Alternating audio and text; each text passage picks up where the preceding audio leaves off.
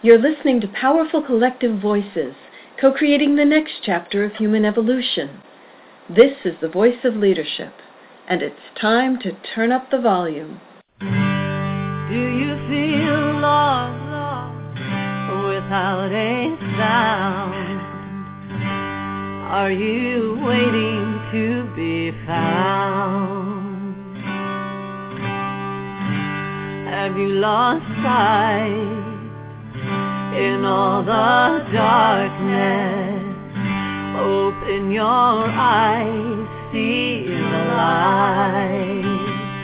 Don't give in to all that's around you. This is the time to listen inside you.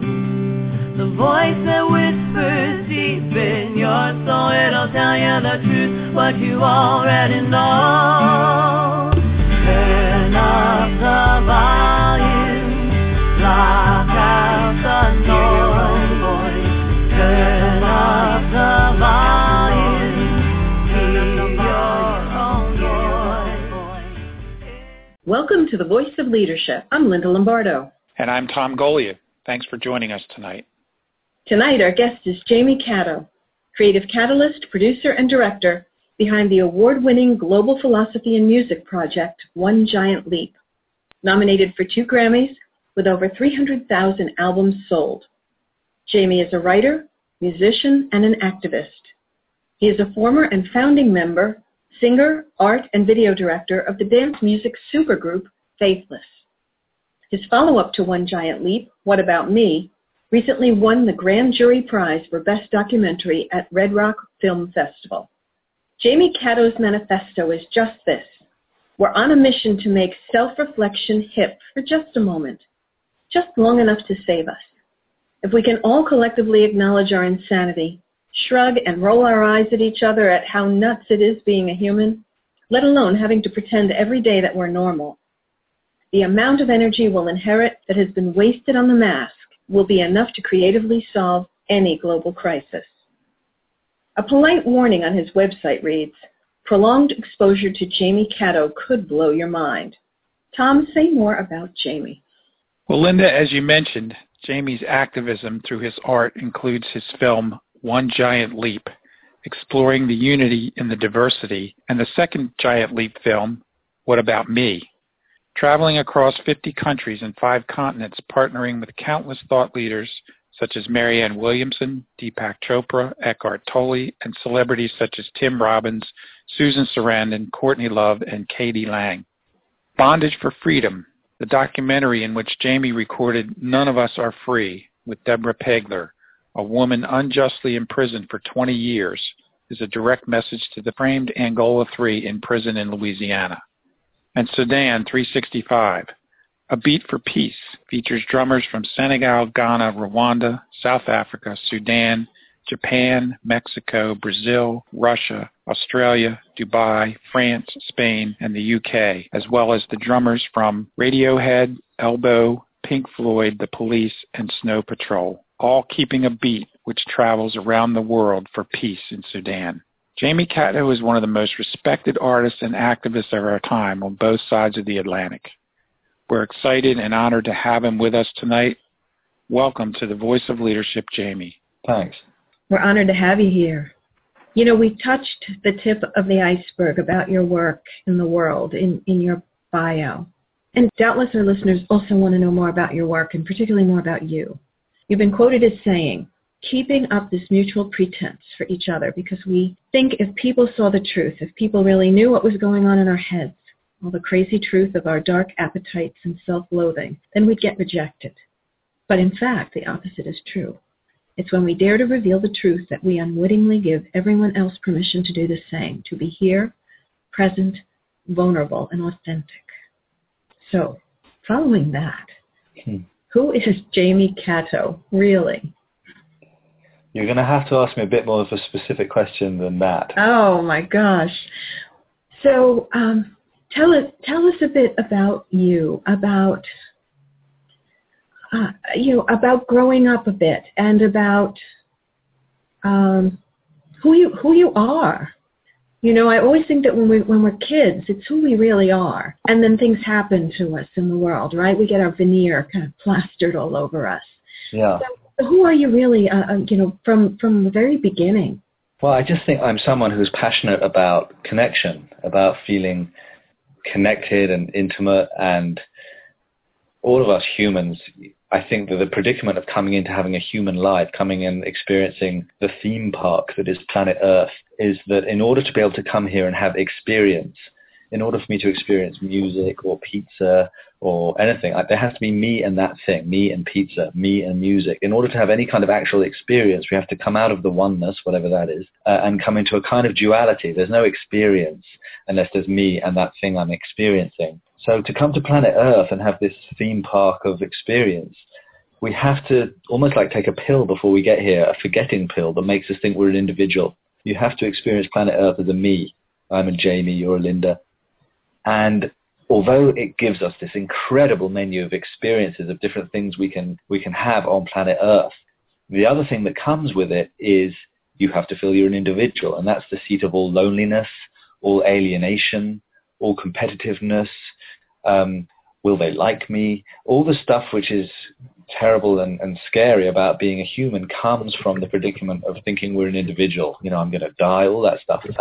So whenever we encounter, certainly for me, whenever we encounter something which dissolves that lie of being an individual and we feel that connection to everything again, like when our favorite band play the opening chords of our favorite song and we all roar together in appreciation, or we meet someone that really gets us, it's like, oh God, I hope they never leave us. Whenever we find anything, like when, even when our favorite team score a touchdown or a goal, we all roar together, the country or the state watch it all together.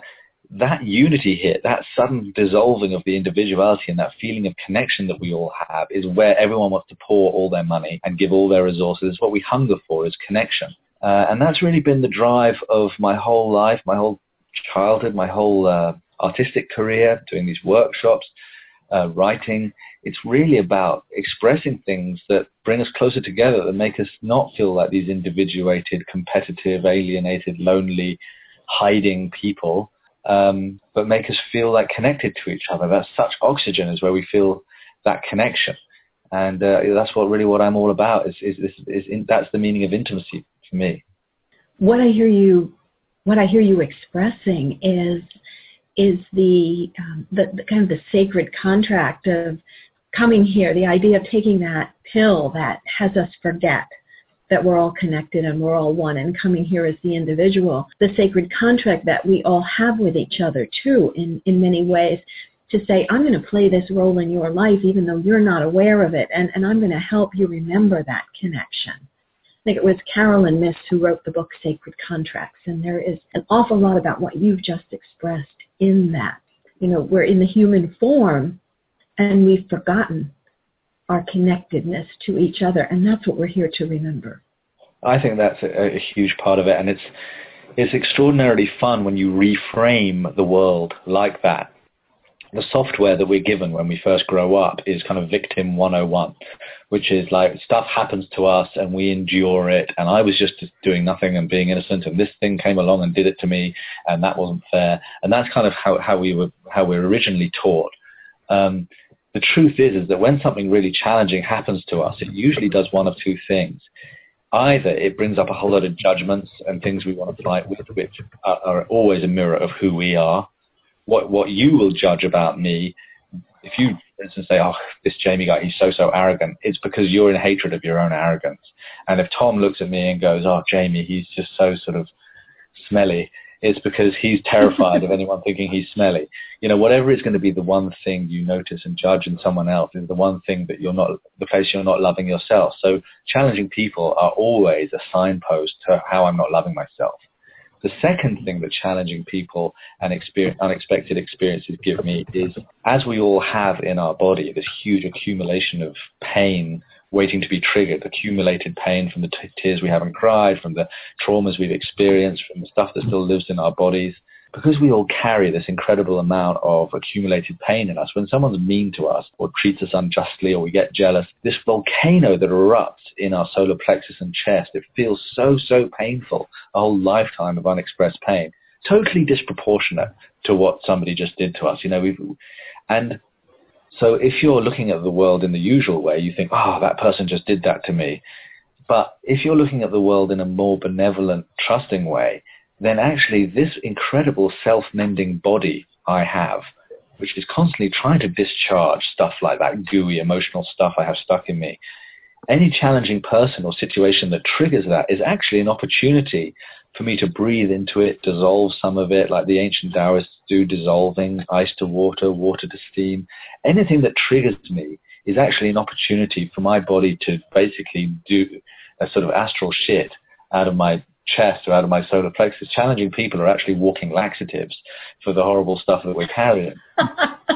I love, actually, I'm framing several people that way right now, and it's just, it's really refreshing, and I'm loving. It depends how you want to frame your life. Both things are true. Yes, this person is wrong and terrible, and I wish they didn't do that. And at the same time, they are a walking permission slip, a walking laxative for me to discharge some gooey, constipated stuff that I'm carrying in my throat and chest. Really, our self-mending body, our body, the human body, is the most incredible self-mending machine we know of in the galaxy. It's constantly scanning for viruses, making its own drugs to flush them out, mending bones, healing skin, rejuvenating itself. It's the most incredible self-mending thing. It's not just on the material plane, a self-mending thing. It's also in our emotional and mental scarring and trauma and pain, a self-mending thing. It knows if we're carrying a great bucket of unprocessed pain in our chest from our childhood and from our whole life and the things we haven't dealt with. It knows that every morning, just like it wants to get up and do a poo in the morning, it also wants to get up and discharge a bucket full of, a thimble full at least, of that stuff every day. So on the one hand, we actually start magnetizing people to come and trigger that for us. So they're actually gifts. They're walking laxatives to give us an opportunity that we wouldn't, let's face it, otherwise take, to love ourselves, breathe into that explosion as it happens in our chest, soothe ourselves, dissolve it a little bit, and take that opportunity every time somebody is a pain in the ass to discharge a little bit of accumulation. Yeah. So Jamie, just a note here. The way we were introduced to you was a posting on Facebook that I saw back in November about authenticity is the new sexy. And what I'm hearing you talk about is really living authentically. When you talk about allowing us to process and react and let it flow through, it sounds to me like that's a step in the authentic living textbook or into that world. What are your thoughts about that? That is what's really going on. What's really true is that when you upset me, you are giving me an opportunity to discharge some horrible stuff I'm carrying that I don't need anymore. That is the truth. That is as authentic as I can say it. The trouble is we have this silent contract with each other, let's say in our jobs or in our families, that we won't trigger each other, we won't rock the boat, everyone has to be, appropriate and nice. And the problem with that is we wear masks hiding any of the bits that aren't appropriate. And we all have much of us that isn't appropriate. And we hide all the bits that are maybe needy, or we hide all the bits that are feeling rageful, and we hide all the bits that I don't want you to see about me because you might reject me. And I exhaust myself wearing a mask for other people that wouldn't hang out with me unless I wore a mask. But ironically, those are the very people I don't want to hang out with. Who wants to hang out with people that need you to wear a mask in order to love you? So we're exhausting ourselves. I'll say that again. We're exhausting ourselves wearing masks for people that would only hang out with us or employ us if we wore masks, who are the very people that it's toxic to be around. Let's get rid of the mask gradually. We don't have to rip it off violently, but bit by bit in our comfort zone. Let's get rid of the mask, and then whoever stays, stays, and those are the people you want to hang out with. Yeah, and what occurs to me is that you talked about how we're programmed from the time we're born and arrive on this earth, and those things that we need to process and flush out that might make people uncomfortable, the program is really about not making them uncomfortable. It's things that they don't want to see coming from us that make them feel uncomfortable. Yeah, and so we have these rules, as you're saying, that we behave in certain ways. And just like in relationship, we lie to each other that we're never going to find anyone else attractive. We have this contract, I won't ever make you feel jealous and insecure about being abandoned. You won't ever make me feel jealous and insecure about being abandoned. So we're going to live for 40 years together and pretend we never were sexually attracted to anybody else. It's a silly, silly contract that then through that suppression, all kinds of affairs happened that maybe wouldn't have happened if we could have earlier on talked about the attraction that came up, processed it, and got through it. But because it's so hidden, like the beach ball you push under the surface of the swimming pool, it flies up eventually and, leaks out. There would be probably much, much less affairs and deceit going on in relationships if we felt more easy early on about saying, hey, that friend of yours that you brought back, I was quite attracted to her. And if we were upfront about it, it wouldn't build into such a taboo and such a hidden thing and then grow and then become some compulsion. Right. And in truth, allowing things to process, through the ups and the downs, creates the human energy, which makes us human. If we stifle all that, we end up being, these sort of walking zombies that are sort of emotionally dead, unconnected. Completely. I mean, there's nothing that's going to stir other people up in their lack of freedom than your freedom. When you start behaving free, other people who aren't ready to be that free are suddenly, shut him up. And then, they kill Gandhi, they kill Jesus, they kill everyone who's walking around saying, hey, be free, when they're not ready to do it. The classic is when parents shout at their kids in the back when the kids are crying. And they say, stop crying or I'll give you something to cry about. Or what have you got to cry about? You've got the most amazing life, not like when my child. And what's happening is when the kids are crying, it stirs up the uncried tears of the parent. So when parents are trying to shut down their kids from crying, it's because they themselves are not really mature enough to feel and cry their own tears. So they need to stop the kids doing it because it's stirring them up. There's this constant ancestral cycle of everyone muting and silencing the next generation. And that's why there's so much violence and so much acting out that goes on, because it's just a purely suppressive environment. So much of what you're saying is resonating for me. I think of my own childhood, and I think of those loud, boisterous moments, and being told to be quiet, or I would, if I saw someone else cry, I would cry, and I'm that very phrase, like, what are you crying about? Nothing's wrong with you. Yeah. And that, I even want to take it back a step farther. Tom said something that, it happens at birth, it happens when we're kids. And I'm hearing you say that it's happening before. This is something we're bringing with us on a soul level here as we step into the human form. And I'm curious. I love the idea of the theme park. By the way, you've got me going in 12 different directions at once here. What do you think, because this is a question I ask myself a lot, what do you think the soul or our unhuman forms want from this human form? And to go through this and this learning of, we're connected now, we're not, but we're going to remember we are again. What's the meaning of life, Jamie, I guess is what I'm asking. It's a little question. I think that's not a misconceived question, but I'm actually really not interested in the answer to it, is my short answer to that. I don't care to have a meaning for it. I just care to experience the excitement and the inspiration of the moment and trust it. I don't know about an outcome. A meaning suggests that there has to be an outcome. And I do think that the thing about Earth that I know is that it is the planet of experience. And also, as Bashar says, who is this genius extraterrestrial channeled in Los Angeles, it is the planet of limitation. So one could argue that this theme park of limitation, what do we have on Earth? We have domestic violence, we have wars, we have famine, we have poverty, we have disease, we have cancer, we have spastics, we have mental illness, we have autism, we have pollution, we have species disappearing, we have gun runners, corrupt banks, we have screwed up soil, screwed up air, screwed up water, huge corporations, Monsanto, you couldn't imagine more limitations. You literally could not think up more kinds of limitations than we have on this planet. And some people believe that souls come here to experience and play with and experiment with all kinds of different limitations. And that's the point.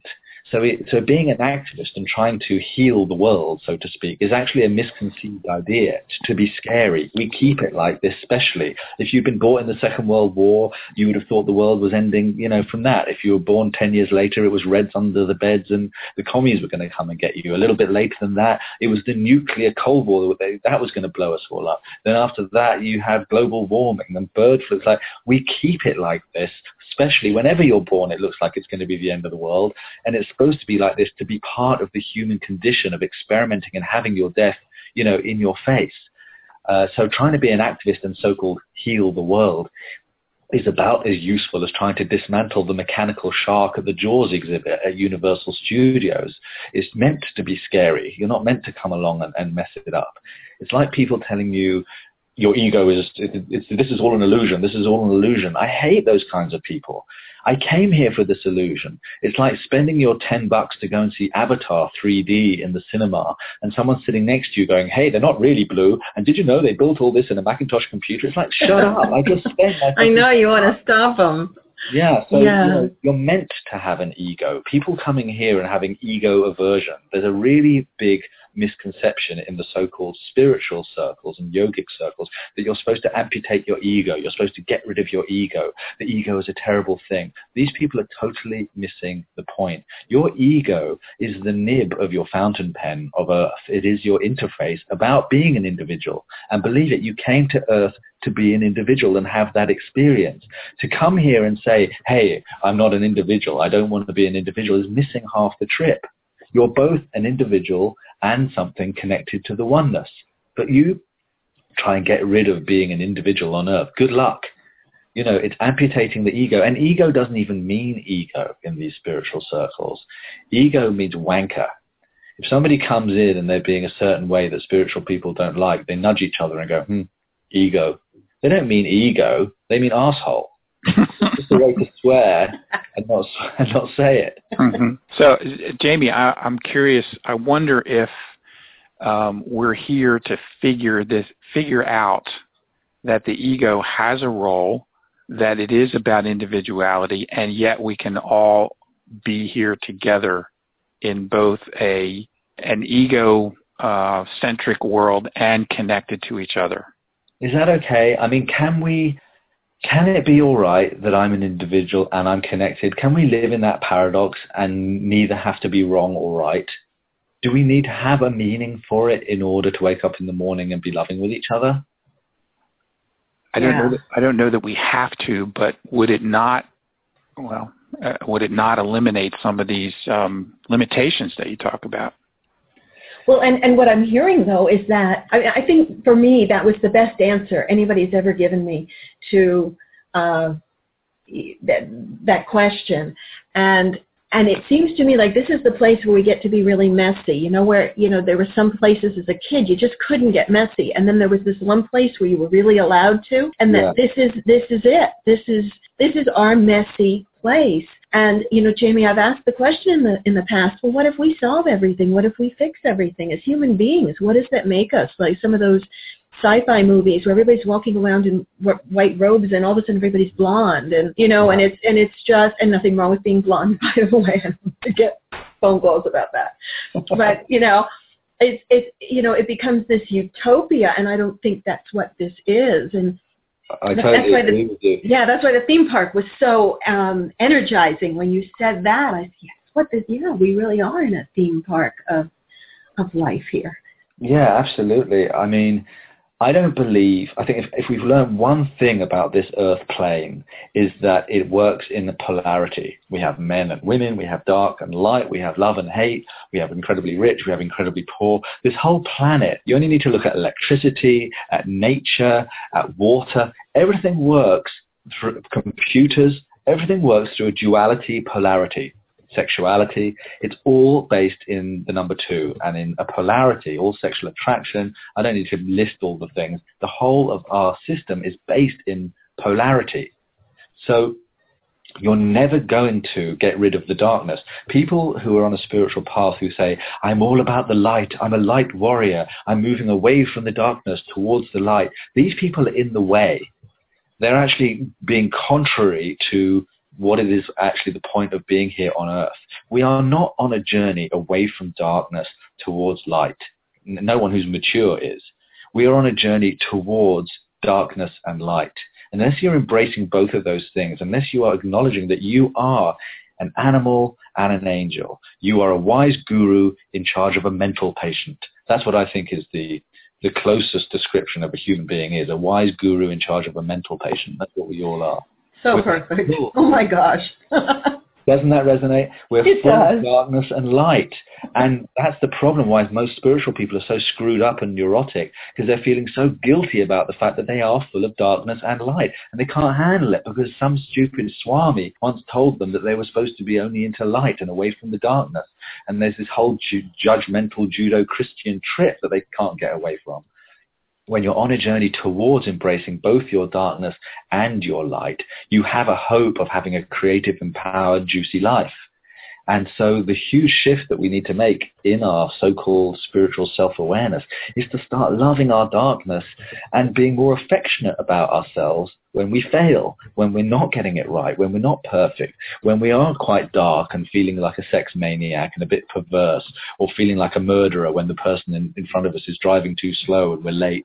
You know, these are all parts of us, and these guys need to be played with, these characters, because when they start being suppressed, they start growing fangs and moss and leap out at unexpected moments.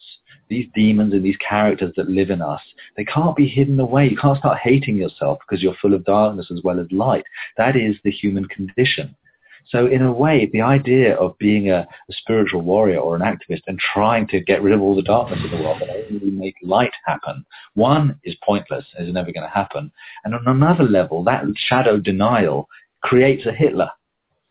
When I heard something, and I don't know if this is true, and maybe there's some of your listeners who know more about Tibetan Buddhism than me. I once heard this, and it just rang true for me, even if it's nonsense, that once, earlier in the last century, the Tibetans, out of all their millions of ceremonies and deities and kind of rituals that they did up in the monasteries in the high mountains, they removed from the ceremonies one of the darkest, most destructive, chaotic demons. They stopped honoring it. And at that moment, China invaded. Interesting. There is going to be darkness and light. I've always thought it might be really fun to create like a sci-fi comic or, graphic novel or something like that, where we have the dark makers. We acknowledge there is going to be an equal amount of darkness and light on the planet. So in this time where there's all these spiritual people doing this incredible amount of light work, God sends down a team of really wise, incredibly evolved bodhisattvas to bring the perfect amount of darkness in not too harmful a way to keep the balance while it not destroying the whole earth. There has to be an equal amount of darkness to balance the light at all times. So we've got to be careful how much light we want to bring in. It'd be better to, instead of constantly trying to only bring in light, trying to constantly get a balance between our inner light and darkness, and then we don't need to live in these huge pendulum swings of polarities and create these Hitlers and these, American governments. So Jamie, and I'm not a historian or an academic, but in the history of mankind as we know it, has there ever been a society that has lived with this type of belief system or philosophy? It's a good question. I mean, I don't know too much about all the Atlantean stuff, which apparently destroyed itself as well. I think it's this constant ongoing experiment. I certainly think that small communities have managed it, certainly for a time. But the thing is, once again, we are all full of greed. We are full of grandiosity. We are full of all those things, and they will come and bite you in the arse in the end. And we are all a walking cautionary tale for each other. Mm-hmm. But I'm sure there have been certain communities, certainly certain families, that have managed to pull it off. It's an ongoing journey, and I find it very inspiring when I'm around people that are unremarkable. That's another trap, I think, if we've sold ourselves this myth about specialness. Chogyam Rinpoche, who was Pema Chodron's guru, and those guys are just fantastic. I always have a Pema Chodron book near me at all times. I think she's just one of my lifelines. She's so beautifully eloquent. And her guru, her Tibetan monk guru guy, Rinpoche, his great mantra was, no big deal. We're too into this specialness. We've been brought up since we were little to be the prettiest, to be the best, to be all this kind of competitive thing. And that's in the way. Once again, it's creating a polarity. If it was up to me, I would take all competition out of schools. I don't think there's any such thing as healthy competition.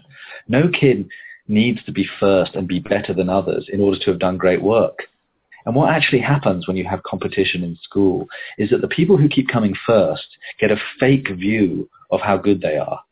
And the people who keep coming last get a fake view of how bad they are.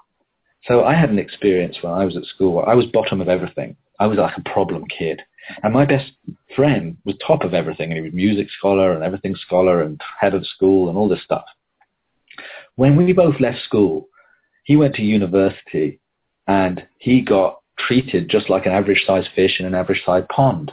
It was such a letdown for him. He hadn't prepared himself. He had no realize it was going to happen. He just got treated averagely. But for him, it was such a step down. He got so demotivated that he went into a huge depression and never found what he wanted to do till he was in his 40s. I left school, having been bottom of everything, and I walked into a job because I couldn't go to university, didn't want to, went into a job, and once again got treated with total averageness.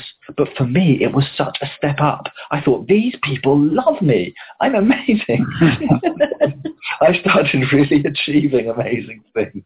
It was such a step up. So competition in school, it gives everybody a false view of where they are, and you don't need to be set against, compared to somebody else in order to see how you're doing. Well, it's curious to me. I mean, when you talk about competition, what the thought that triggers in me is that competition really supports the scarcity model, or the belief that there isn't enough and we all have to be better than the next guy or the next lady. Towards it as well. We can't slow down. Right. We've been sold these incorrect myths. Ram Dass talks about it. Chomsky talks about it. Noam Chomsky. We've been sold more is better. That's incorrect. Mm-hmm. We've been sold younger is better. That's definitely incorrect. Old people are incredibly wise and amazing. Young people are totally just pointless, and yet we worship youth and we ignore the old people. We've been taught that faster is better when actually slower is better, and leaving space is always much, much better than rushing in. These are fundamental myths that we've got the wrong way around, and they create all the fun and games and insanity of planet Earth. Like countries and, well, even like owning property and country boundaries and, wars over resources, things like that. Yeah, I get it. It offends me. I mean, I sometimes feel very violent about it. I want to go and sort of just burn all the passports. I want to go into all the banks and just erase all their computer systems. And, sometimes I feel so enraged. And then I realize that's part of the game of this limitation monopoly game that is to be able to hold it together in this Babylon of insanity, I mean, John Lennon had it right when he said, what if there were no countries? What if there were no religion? We were all just one, Yeah, but that's all part of the duality, It's like you can have religion. I mean, it's lovely to have lots of different flavors of ways to be spiritual. I love the Hindu imagery. I love all the Jewish stories. I love some of the Bible stories. I love all the rituals of the imams and the ways of Allah. There is so much richness in the music and the storytelling and the philosophy and the culture. It's wonderful to have many, many different doorways to get to God. I'm not knocking it. But the competitive part of it, when we start having to put a value next to them, that's where we get screwed up. It's not that it's not great to have an incredible rich diversity of paths towards God. In my Father's house, there are millions of doors. That's all great. It's when we start saying this door is better than that door. Debbie Ford, I think was her name, who wrote The Dark Side of the Light Chasers. Mm-hmm. One of the illustrations she gives is that when we are born, we are each a castle with 1,000 rooms. Right. And each one of those rooms has a gift inside for us. But as we grow up, our parents say, darling, we don't really use these rooms over here so much. So we board those ones up. And as we go through our childhood, people walk through our castle and they start telling you which rooms they like more than other rooms. And more and more of the rooms go into disuse. And it's that value judgment that starts shutting us down that is the problem. And when we get negative feedback, we're so approval addicted. When we're little, I mean, this is really the core of all my workshops.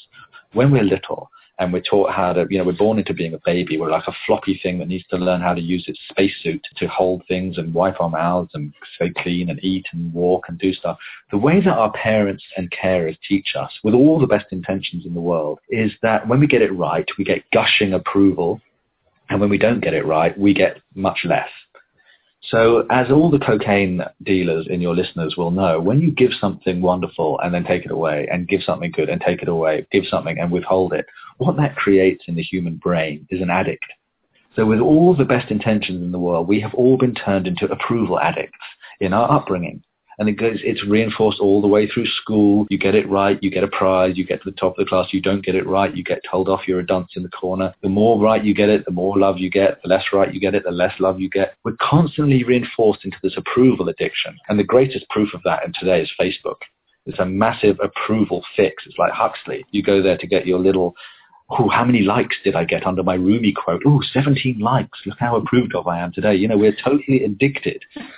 It's so true. It's so true. How many people liked my recipe? How many people liked my photo? What else can I put in there so that more people like me? Or how many friends do you have? Why? And most of them we don't know. So the extension of this is what goes even worse is that when we're growing up and someone gives us directly negative approval, stop that, that's disgusting. It's like, oh my God, must never let them ever see me do that again. Snip, cut that part of myself off forever.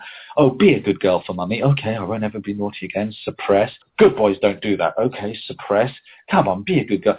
All these negative bits of feedback, we're so approval addicted that we will snip and suppress and snip and suppress, and we've violently edited ourselves down to what I call these crippled brochures of ourselves that we present to the world, these appropriate versions of ourselves that we think will get the love, will get acceptance, and hide all the other bits. It's incredibly violent. It's the seat of all illness, and no great masterpiece ever came out of that appropriate zone. No great parenting ever came out of it. No great lovemaking ever came out of it. All the great characters of literature come around the edges of that place. And so my workshops and my art and my films and my music, they're really all about exploring, trying to be fascinated with the edges of the comfort zone of our appropriateness without being violent to ourselves and trampling our boundaries too much. You're listening to the Voice of Leadership Radio Network. Our guest is Jamie Catto, artist and activist. We're excited to announce, beginning March 18th and 19th and continuing on March 25th and 26th, our Leader Fire series, Leadership Circle leaders Bob Anderson and Dan Holden.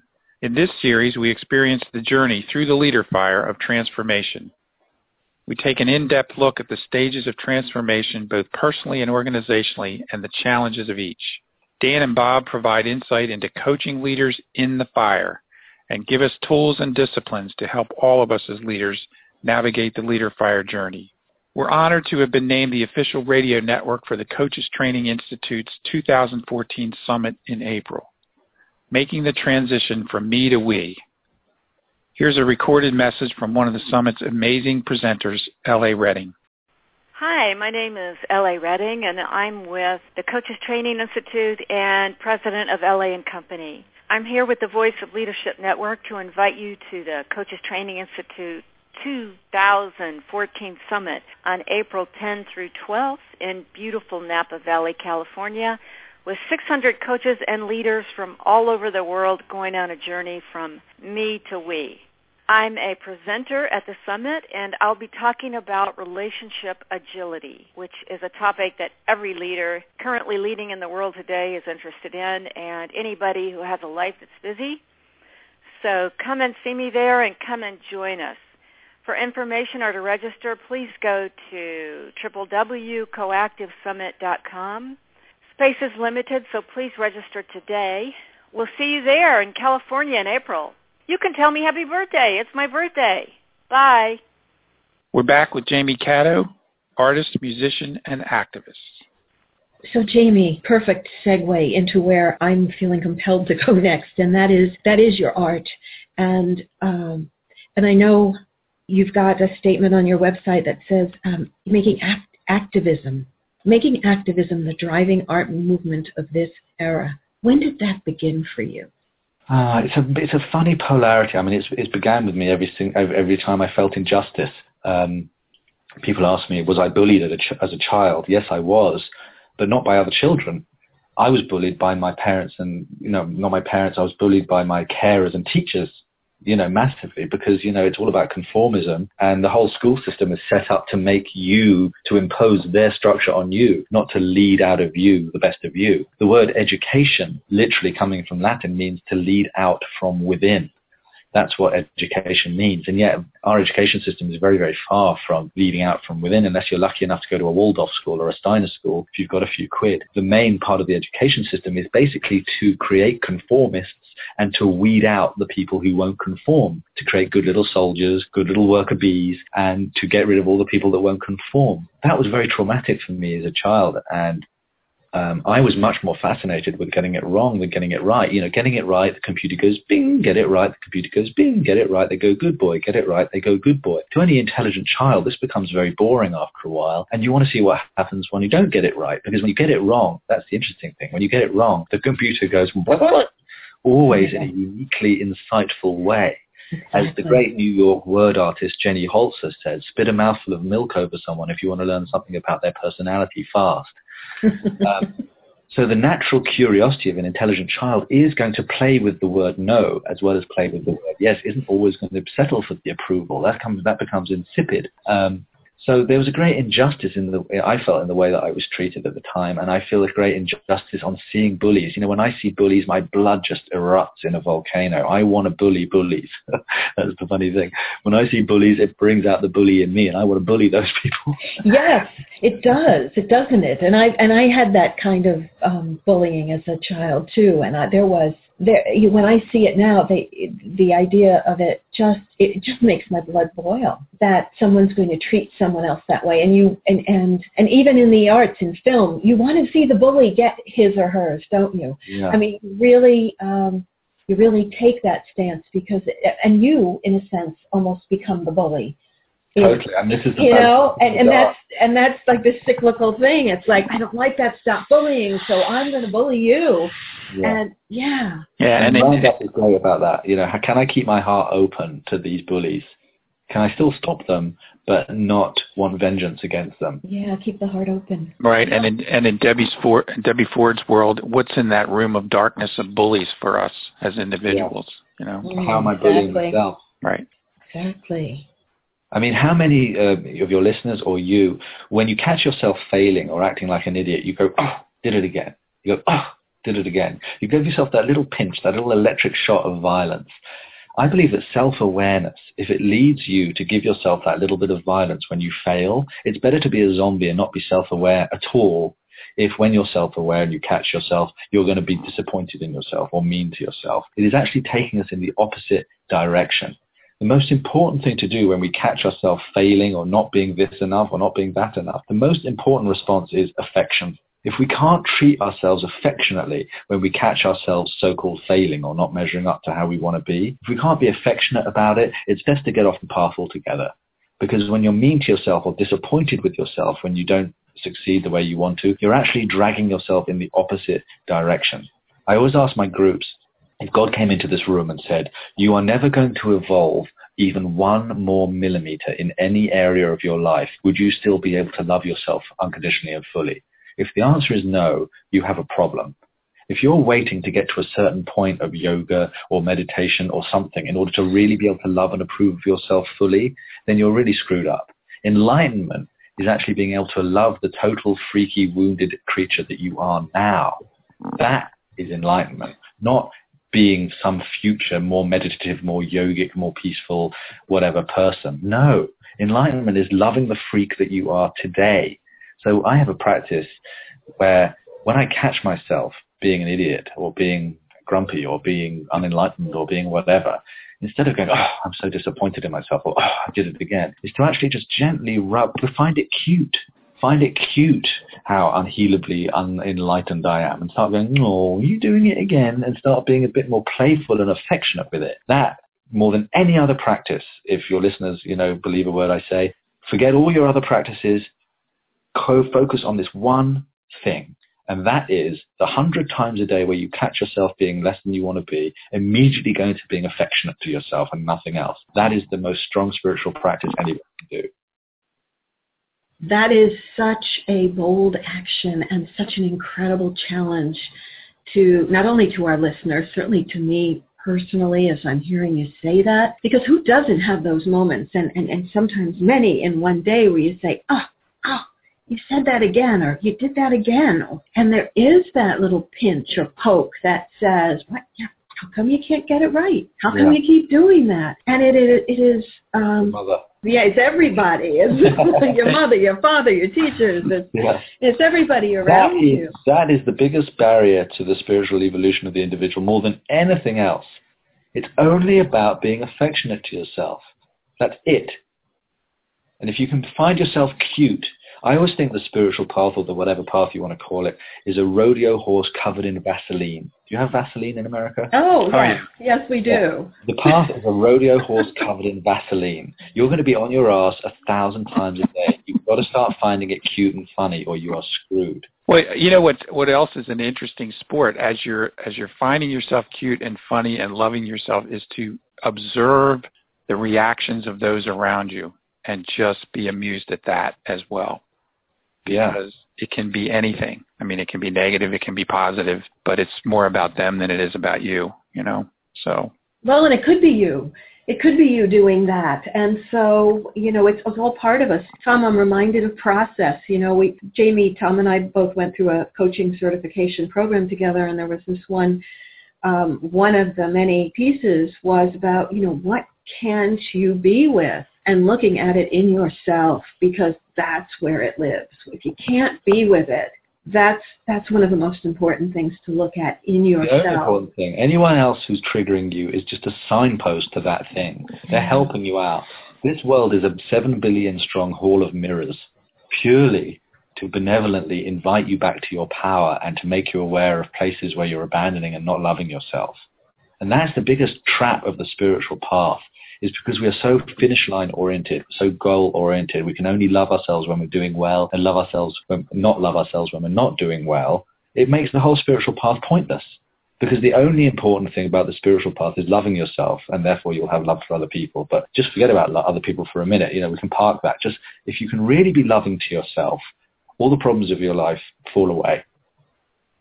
And that's the trip. People go, well, how do I love myself? Well, one of the ways is how we've just said, start finding it cute when you catch yourself. You've got to be like the laughing policeman. You do catch yourself, but you laugh your head off every single time. Like Hafiz said, the poet, he said, me and God have become like two fat men in a rowing boat. We keep bumping into each other and laughing. Beautiful. The other thing is, if you want to, you know, carry on this path of self-love and you know, what does that mean? The other thing is start being a bit more visible in the parts of yourself that you think are unlovable. Let other people see them a bit more. And you'll suddenly realize no one's that impressed. You know, I've had so many people that I'm counseling them or coaching them doing stuff, and they go, I can't tell you this. I go, well, try me. They go, no, I can't, this is so shameful, I can't tell you. Oh, well, just try me. Okay, well, please, you can't tell anyone else I told you this. Okay, I'm listening. And then they tell you something, and you go, what? That's it? Come on, what a disappointment. I thought you'd have something much crazier and darker than that. And it's like, then they realize like that you're actually not really impressed with their thing they hate themselves about. And it gives them a permission slip to, they go, oh, and they stop the phantoms that we hate ourselves about, that we're so ashamed of, that we can't possibly love ourselves, the ways we can't love ourselves. If you allow someone else to see it a little bit, share it, not always be in hiding it, and that's where the shame and the illness comes in. But if you dare to let other people love you in the things you can't love about yourself, it's an incredibly beautiful and intimate causing practice. And shame, you said the word shame. That is such a huge word in any language, and so much of what we do and don't do, I think, stems from that. It's the fear of and it's back down to the approval addiction again. It does. It goes right back to the approval addiction. And it's the way we've got to start with how we're dealing with our kids. Can we give them the positive mirroring without the good girl, bad girl thing? Is there a way to give them the encouragement, but not make any connection to love based on it? So this is something quite disturbing. And try this, listeners.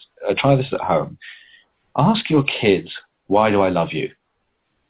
Some of you will find, maybe most of you will find to your trauma, that nearly every child, when you ask, why do I love you, will reply something about being good or obedient. It's heartbreaking. It is. Yeah, that answer, I would never want to hear that answer. Yeah, try it. Try it and repent. Repent. No, I have to find myself cute. I can't. Otherwise, I'm making myself wrong. I can't, you know, and it's that we don't know how. That this has been going on since who knows how. I mean, it's in our DNA, I think, in so many ways. And it's, you know, our parents, and we always say, well, I'm not going to be like my parents. And so then we just screw it up a different way. And then our kids may do what the grandparents did because they don't want to be like us. And so there is, you know, that. You know what I found about kids rebelling? Kids will rebel not against just their parents, just in general. Kids rebel against the part of their parents which is hypocritical and unauthentic. Mm-hmm. It's not that, they don't just rebel willy-nilly. It's when they see their parents saying, don't take drugs, as they're pouring themselves another coffee and then knocking later back another glass of wine and a whiskey. It's like when they see the hypocrisy, then they go straight into doing it too. But when they see the parents truly embodying what they're preaching, then that actually goes in. There's no point in telling your children to eat healthily if you yourself are not eating healthily. There's no point in telling your kids to respect themselves and respect their bodies if you yourself are totally obese and not looking after yourself and loving yourself. There's no point in telling your kids not hit each other if they see the parents being violent to each other psychically or shouting at each other. It's when they're seeing their parents not embodying the very things they're insisting upon that we run into trouble. It's the hypocrisy that they correctly rebel against, not just parents in general. Yeah, that's so true. I mean, when you tell your kids not to go out and drink, and, as you said, while you're sitting back having a glass of wine, they just say, well, why? You're doing it. Why can't I? And, I was reading an article the other day you talk about positive reinforcement to kids. This is an article about parents watching their kids play sports and how, we're so over the top with do better, do better, do better. Ugh. And the author of the article was saying what she says to her kids is simply, I love to watch you play. Yes. It's just that simple. That is it. And also I've heard another great thing like that, which my brother was telling me about with kids, is when they come home and they show you a picture they've done or something they've done, you don't praise the result, you praise the hard work. Yeah. I mean, they're saying, that's the best picture I've ever seen. God, you're an incredible artist, which reinforces the fake specialness thing. You just say, wow, you really worked hard on that picture. That's great. So you praise the hard work, not the result. Right. Or I love that you did this. Yeah. Jamie, we on the Voice of Leadership, we talk a lot about the leader's journey. Most of the people who are on our program are on quests to create more connection in the world, to create sustainability, to really share the humanness that in many places feel like it's lacking or it's gone, it's just not there. And I want to take this to you a little bit about your journey and some of the projects that you've worked on. There's just so much that we could talk about. You're very much of a Renaissance type of person in my mind, with everything that you do between the film and the music and the activism. And if you could pick one of the projects that you've worked on that really stirred your soul, and I have a feeling they all stir your soul or you wouldn't have done them, where would you go? And would you talk about it a little bit?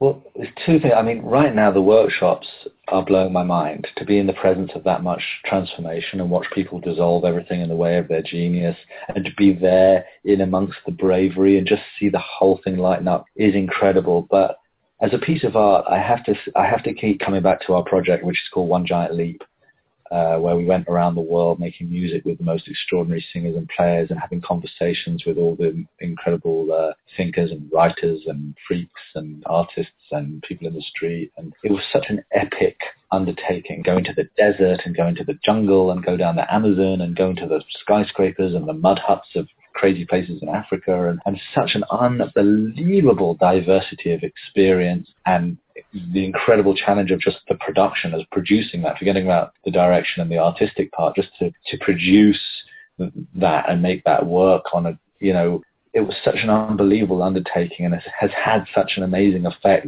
I pretty much never go a day without a letter from someone in some far-flung country saying how that One Giant Leap project, either One Giant Leap or What About Me, has touched someone's lives. And I really love how all the art we make, particularly One Giant Leap, but all the other songs and music that I've made, it's always like a message in a bottle. These days with digitals where you can copy it and send it, I'm a big believer in piracy. I like music piracy. I like digital film piracy. I like the fact that people can copy it and send it and copy it and send it.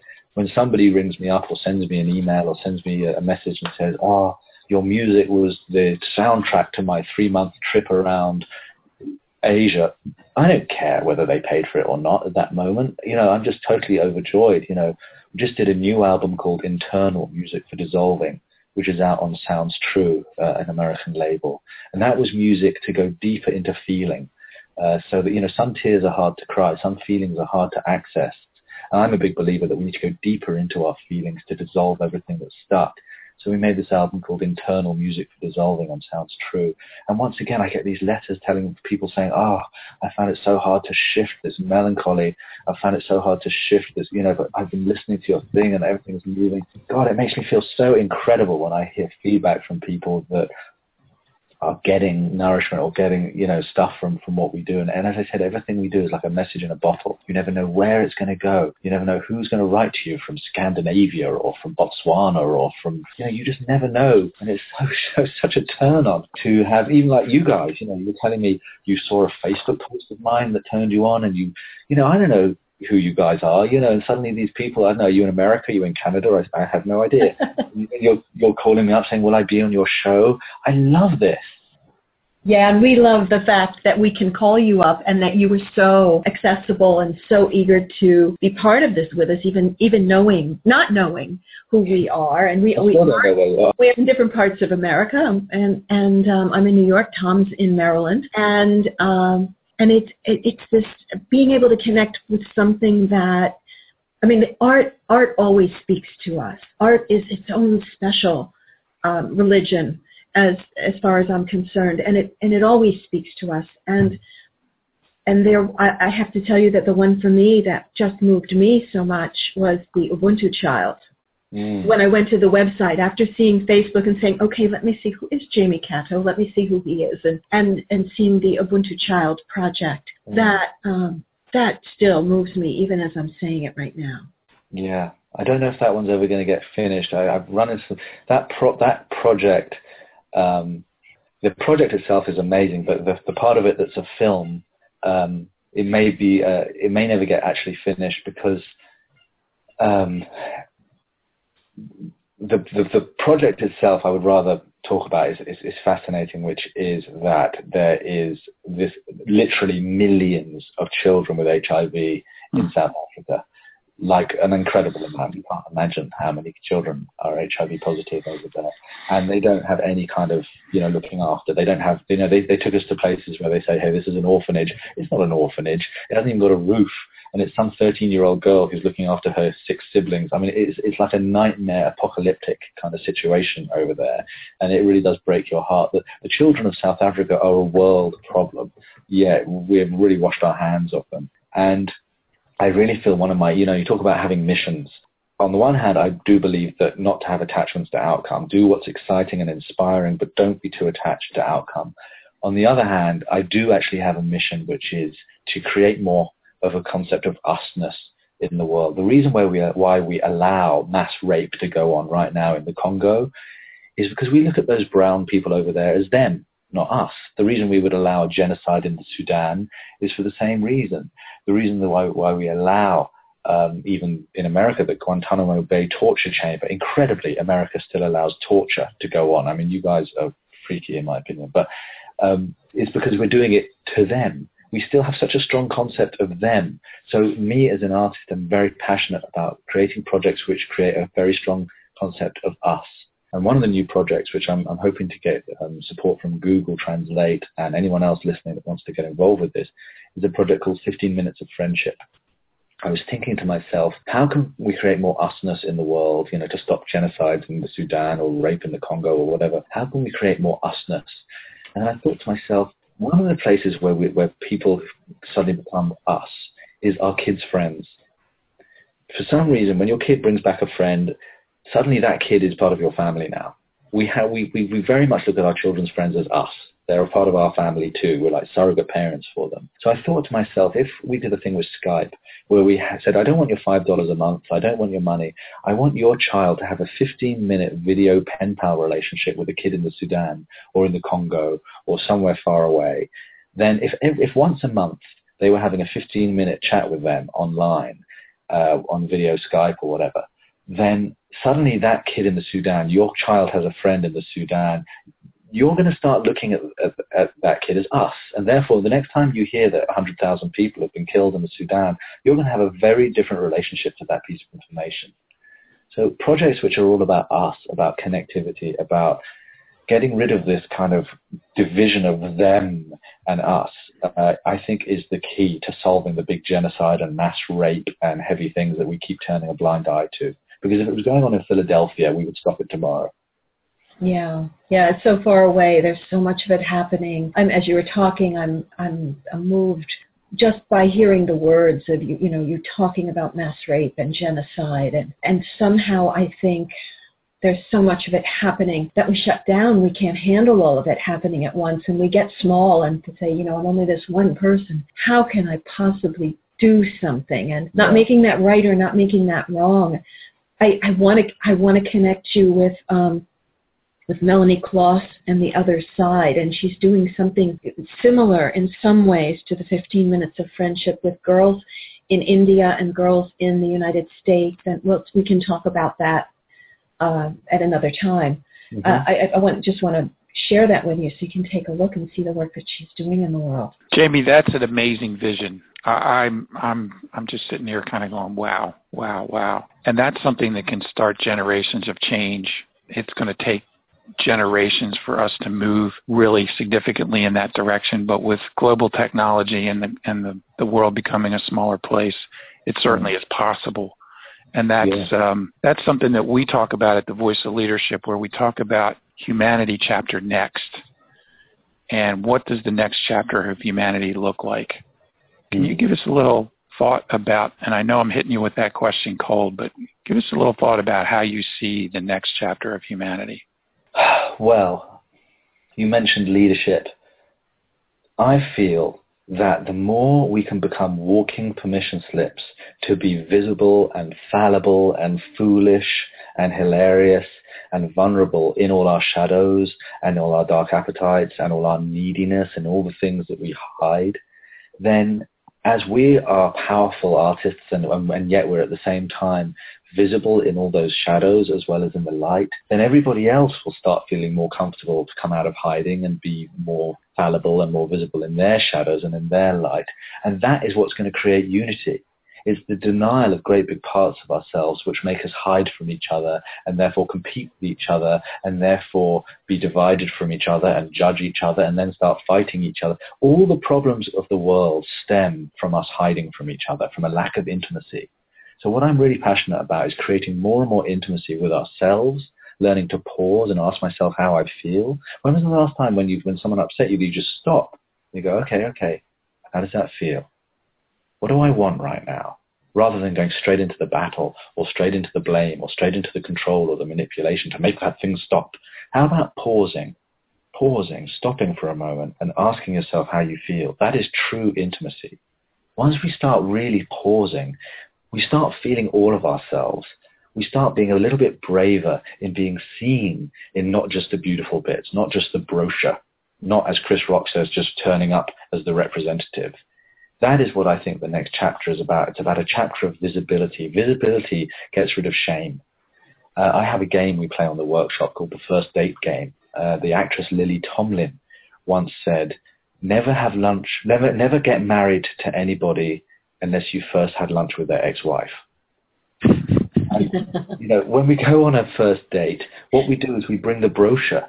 We turn up to a first date or a job interview and we go, I won't be any trouble. Oh, those needy, dramatic people, not like me. Oh, and we tell this whole kind of set of lies and show the brochure so that we can get accepted and loved. And then suddenly 6 months later, you see me screaming at some poor receptionist at a hotel and you go, this is not the man I fell in love with. I thought he did one giant leap. But really, if we could lead with a full disclosure, how sexy and exciting would it be? We do this on the workshops where you play this first date game with couples who have been together for years or just people that have never met. You sit opposite each other and you look at each other and you go, I find you very attractive. I really think this could go somewhere. But before we go any further, there's a few things you have to know. And you actually make the first date or the job interview about warning that person about you. And that would have changed so many lives. Yeah, that's when you fall in love. I mean, any couples listening to this, when you finish listening to this, go and have dinner together and play this game where all you fess up and warn each other about each other. And then you ask each other questions about what you need in that situation. And then suddenly you start roaring with laughter. Stop getting up every morning pretending you're not. and actually go, yeah, I am a bit like this, and yeah, I am a bit like that, and I am very needy sometimes, and if you do this, I am going to freak out, and and you start disclosing it and warning it, and you can have a great giggle about it, and then that's where the true intimacy comes, is by sharing our shadows and lightening up about the whole thing. We are all a walking freak. We're all a wise guru in charge of a mental patient. And the sooner we stop trying to present this brochure image of ourselves, exhausting ourselves wearing masks to be accepted, the sooner we can just lighten up around all that stuff, the next chapter will effortlessly flow into a much more loving, inclusive, collaborative, juicy, and inspiring place. So can we really do this? Can we live openly in vulnerability and truth? Do you think that would work? And what do you think it's going to take? Seems to be working for, the people who I'm working with, who are doing the workshops. They're really making huge shifts in their life, and it's not the kind of shift which is a progression to a more spiritual this or a, it's not earnest. It's actually the opposite of earnest. It's kind of foolish and childish. It's nothing kind of guru-ish or look at me, I'm now sitting. I've evolved, look at me now. It's much sillier than that. When you see the Dalai Lama or Desmond Tutu or the head of the Kung Fu Temple in Shaolin or the Native American chiefs, none of them are serious. You meet them and they're totally taking the mickey out of you the whole time. And yes, the childlike quality. Right. It's very childish and silly, the whole thing. And you realize the whole thing that was such an important trick. And that's the problem with sort of, yoga, and I've done 25 years of meditation. It's so earnest. It's actually often taking people in exactly the opposite direction from where they're meant to be going in. Well, it takes us back to being children before we were civilized. And given our masks. Yeah. Yeah. What other projects stand out, Jamie? What other projects? What other projects stand out? I'm really loving working in companies now. I used to have a real judgmental aversion to big corporations and all that stuff. I started working for Pepsi. I did some work with Google, do some work with some of these big companies. And it's really exciting to go into those kind of structures and start being a disruptor and being disruptive and being a prodder and a poker and a fool. And when you start seeing the domino effect inside those companies, when vulnerability comes in, when there's more intimacy in the workplace and people start seeing each other outside of their very limited roles, it doesn't have to be a big company like Pepsi. I go into small companies, big companies. It's incredible how much more productive and how much more joyful the workplace becomes. That's really turning me on. I mean, people go to the workplace, they're spending 40 or 50 hours a week with these people, much more time than they're spending with their wives and families and husbands, and yet they hardly know them. They're only seeing each other in the role. They're not actually seeing the person. And so naturally, they kind of think of their work life as different from their home life, and they're kind of just doing it to get by or doing it. The workplace is such an opportunity for joy and self-knowledge and intimacy and fun. And the places where I'm working now, where I'm going in, they can't wait now to get into work and, really be intimately met and seen for who they truly are as a human. It's revolutionary. And although there are a lot of people who are terrified of it, there are more and more of these progressive companies, especially the bigger companies who have done their market research, and they realize that intimacy and people being seen for who they really are and being a real sense of fulfillment is a real, actual productive thing. You can make more profits when people feel intimate and fulfilled in the workplace. It's some of the bigger companies that have done that kind of research that realize that they need people like us to go in. And yeah, it's so beautiful to watch those places melt. And you're bringing food to the starving, and some people who've been starving so long don't even know that they've been starving. Yeah. And to your point, so many people spend much more time in their workplace than they do with family and friends, that it's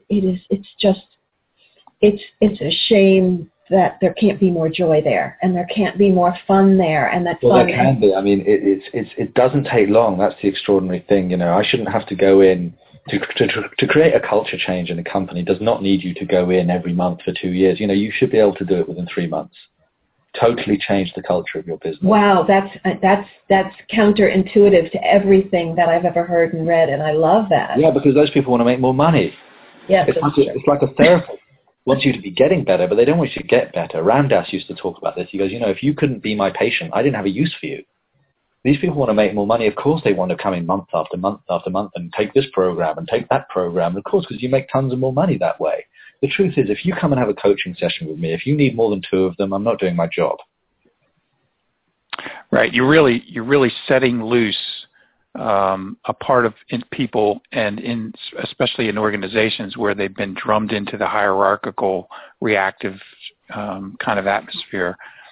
You're really setting loose the other half of them that they really don't bring to work. Yeah. They leave it behind, and that's the creative side. And it's chaos, but there's a place for chaos. I'm not saying I want it to be only chaos. Right. I mean, I've also had companies that, they bring me in, and I don't manufacture, or I don't kind of bracket it in a certain way to make it sound more attractive. I'm pretty much have the same spiel, the same thing for everybody. I believe the same precepts, the same cornerstones of my practice. And sometimes I go into these companies and I talk about approval addiction and say that, yes, the stick and carrot, the approval addiction, you will get a certain level of work out of that, but you will not get full potential out of that at all. Right. And they go away and they come back and they go, you know what, we thought about this and we like the stick and carrot. We like people to think that they're going to get much more when they achieve this, and they're going to get less and get fired if they do. We want them to be a bit scared of failure. So no, thank you. And I've had big companies who I won't name who are saying, no, we actually want to create that violence in the hearts and the fear. We want that. We think that makes people perform. And I'm saying, yeah, that's old school. That will make people perform, but they will work themselves to death, and you'll get 65% potential out of them. But believe me, you can get a lot more potential out of people when they're feeling joyful about what they're doing. Well, and ultimately they'll see higher levels of turnover, which creates more cost for bringing new people into the organization. So it's ultimately counterproductive. And totally. I mean, look at the workforce today. People are in a state of total exhaustion. Yes, and it brings more illness, and on the human side of it, which the business may say, well, why are so many people out sick all the time, or what, and people out on leaves, and it's creating illness within us and the body, the stress or the fear of the carrot being taken away, or whatever might fall as a result of failure. And well, Jamie, one of the things that comes to mind, and I'll go back to the beginning of our conversation, there is this polarity in organizations. There's the chaos of the creative arena, and there's the discipline and the structure of the getting things done portion. And those are two polarities that really need to exist to have a whole organization in terms of a good, healthy environment, productive environment, and they have to be managed. And but if you're doing what you really love to do, you don't need any discipline to do it. Exactly. That's the truth. Right. Is that, when I'm really doing what I love to do, you can't stop me. I'm doing it all night. I don't need to eat. My body makes all its own vitamins. Thank you very much. I don't need to eat. I don't need to stop. I've got all the energy in the world, and I'm feeling joyful and excited to show it to you at the end. If I'm not loving what I'm doing, I shouldn't do it. I should pay someone else to do it, give them a good percentage of the revenue. If I'm not enjoying what I'm doing, I'm going to do it late. I'm going to procrastinate. I'm not going to do my best work. I'm going to overeat while I'm doing it because I need to give myself extra fuel to, for all the energy I'm wasting, or reward myself. Everything goes wrong. It's much better in your company or in your project to give someone a good chunk of the revenue who loves doing that part, rather than you drag yourself to something you're not enjoying. I don't believe it should take discipline. I think everybody should be doing the thing that they love doing, and then they can't wait to do it. Right. I think that's perfect. I love that, by the way. Jamie, as we're wrapping up our time, how can people find you? JamieCatto.com. Write to me, Jamie@JamieCatto.com. I'm findable everywhere. I'm just, I'm extremely easy to find. I am mostly, around. I travel all the time, but I'm just like, I'm on Facebook, and I don't Twitter very much. I'm not particularly, I can't shut up long enough to get it into 150 characters. I don't do so much with Twitter, but I'm very, very easy to find. Jamie@JamieCatto.com is the easiest way to find me, and I'm doing a workshop nearly every weekend somewhere. Eventually I'll make my way to America, but it takes a bit more time. I hope so. And let us know, because we want to be able to do what we can to support that in any way. And once you've been on the Voice of Leadership, just so you know, you do become part of our family. Thank you. And so anything that we can do to help support, we would love to be able to do. Well, if you know anyone that wants to, do an American tour and get some of this stuff over there, I would love to come. I just have never really, I have friends in California. A lot of people have asked me in different places, especially in California, in Nevada, and Oregon, in Colorado, a little bit in New York, Boston. I've been asked by lots of individuals, but I've never kind of followed it up to kind of put it all together and make a whole tour happen. And so I've never kind of got it together to do that. I would love it if somebody really wanted to do that. I would, I love touring America. I've done it with many bands before. There's nothing more fun than going from truck stop to truck stop. So one day I'd like to come over there. If anyone's listening to make that happen, I'd love to collaborate. Well, cool. Jamie, we can talk offline maybe some more about how to make that happen. I also want to ask you to keep us posted on your 15 Minutes of Friendship vision and project, and let us know how we can support that as well. I think it's a fabulous idea. And, nice. And if you get that rocking and rolling, maybe you'll come back on the Voice of Leadership and tell us all about it.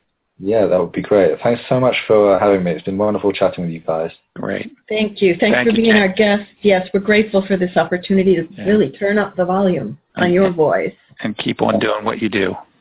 Thanks, guys. God bless. Talk to you. Thanks. Bye. Next week, the Voice of Leadership features senior lecturer at the MIT Sloan School of Management, Dr. Otto Scharmer. Dr. Scharmer will be speaking to us about leading from the emerging future, going from an ecosystem to an ecosystem. And as we close tonight, thanks to all our leaders for their work in the world, and our listeners for supporting us and them. We hope we've inspired something in you today, something that asks, what's your passion? What stirs your soul? What makes you crazy or makes you cry? Where does your heart reach out? And however you answer these questions, what's the action wanting to happen? For the greater good? For something bigger than yourself? Or simply because it's the right thing to do? We end our program tonight with the music of Cindy Campo. Turn up the volume. Good night, Tom. Good night, everyone. Good night, Linda. Good night to our listeners. Have a great week. Do you feel strong? No longer bound? Found your path with both feet on the ground? Found your voice in a world of madness, loving your life, shining your light. We're all like stones thrown into a rough sea to cause a ripple effect of harmony. The gift that whispers deep in our souls, it's a symphony of love for all the world to know.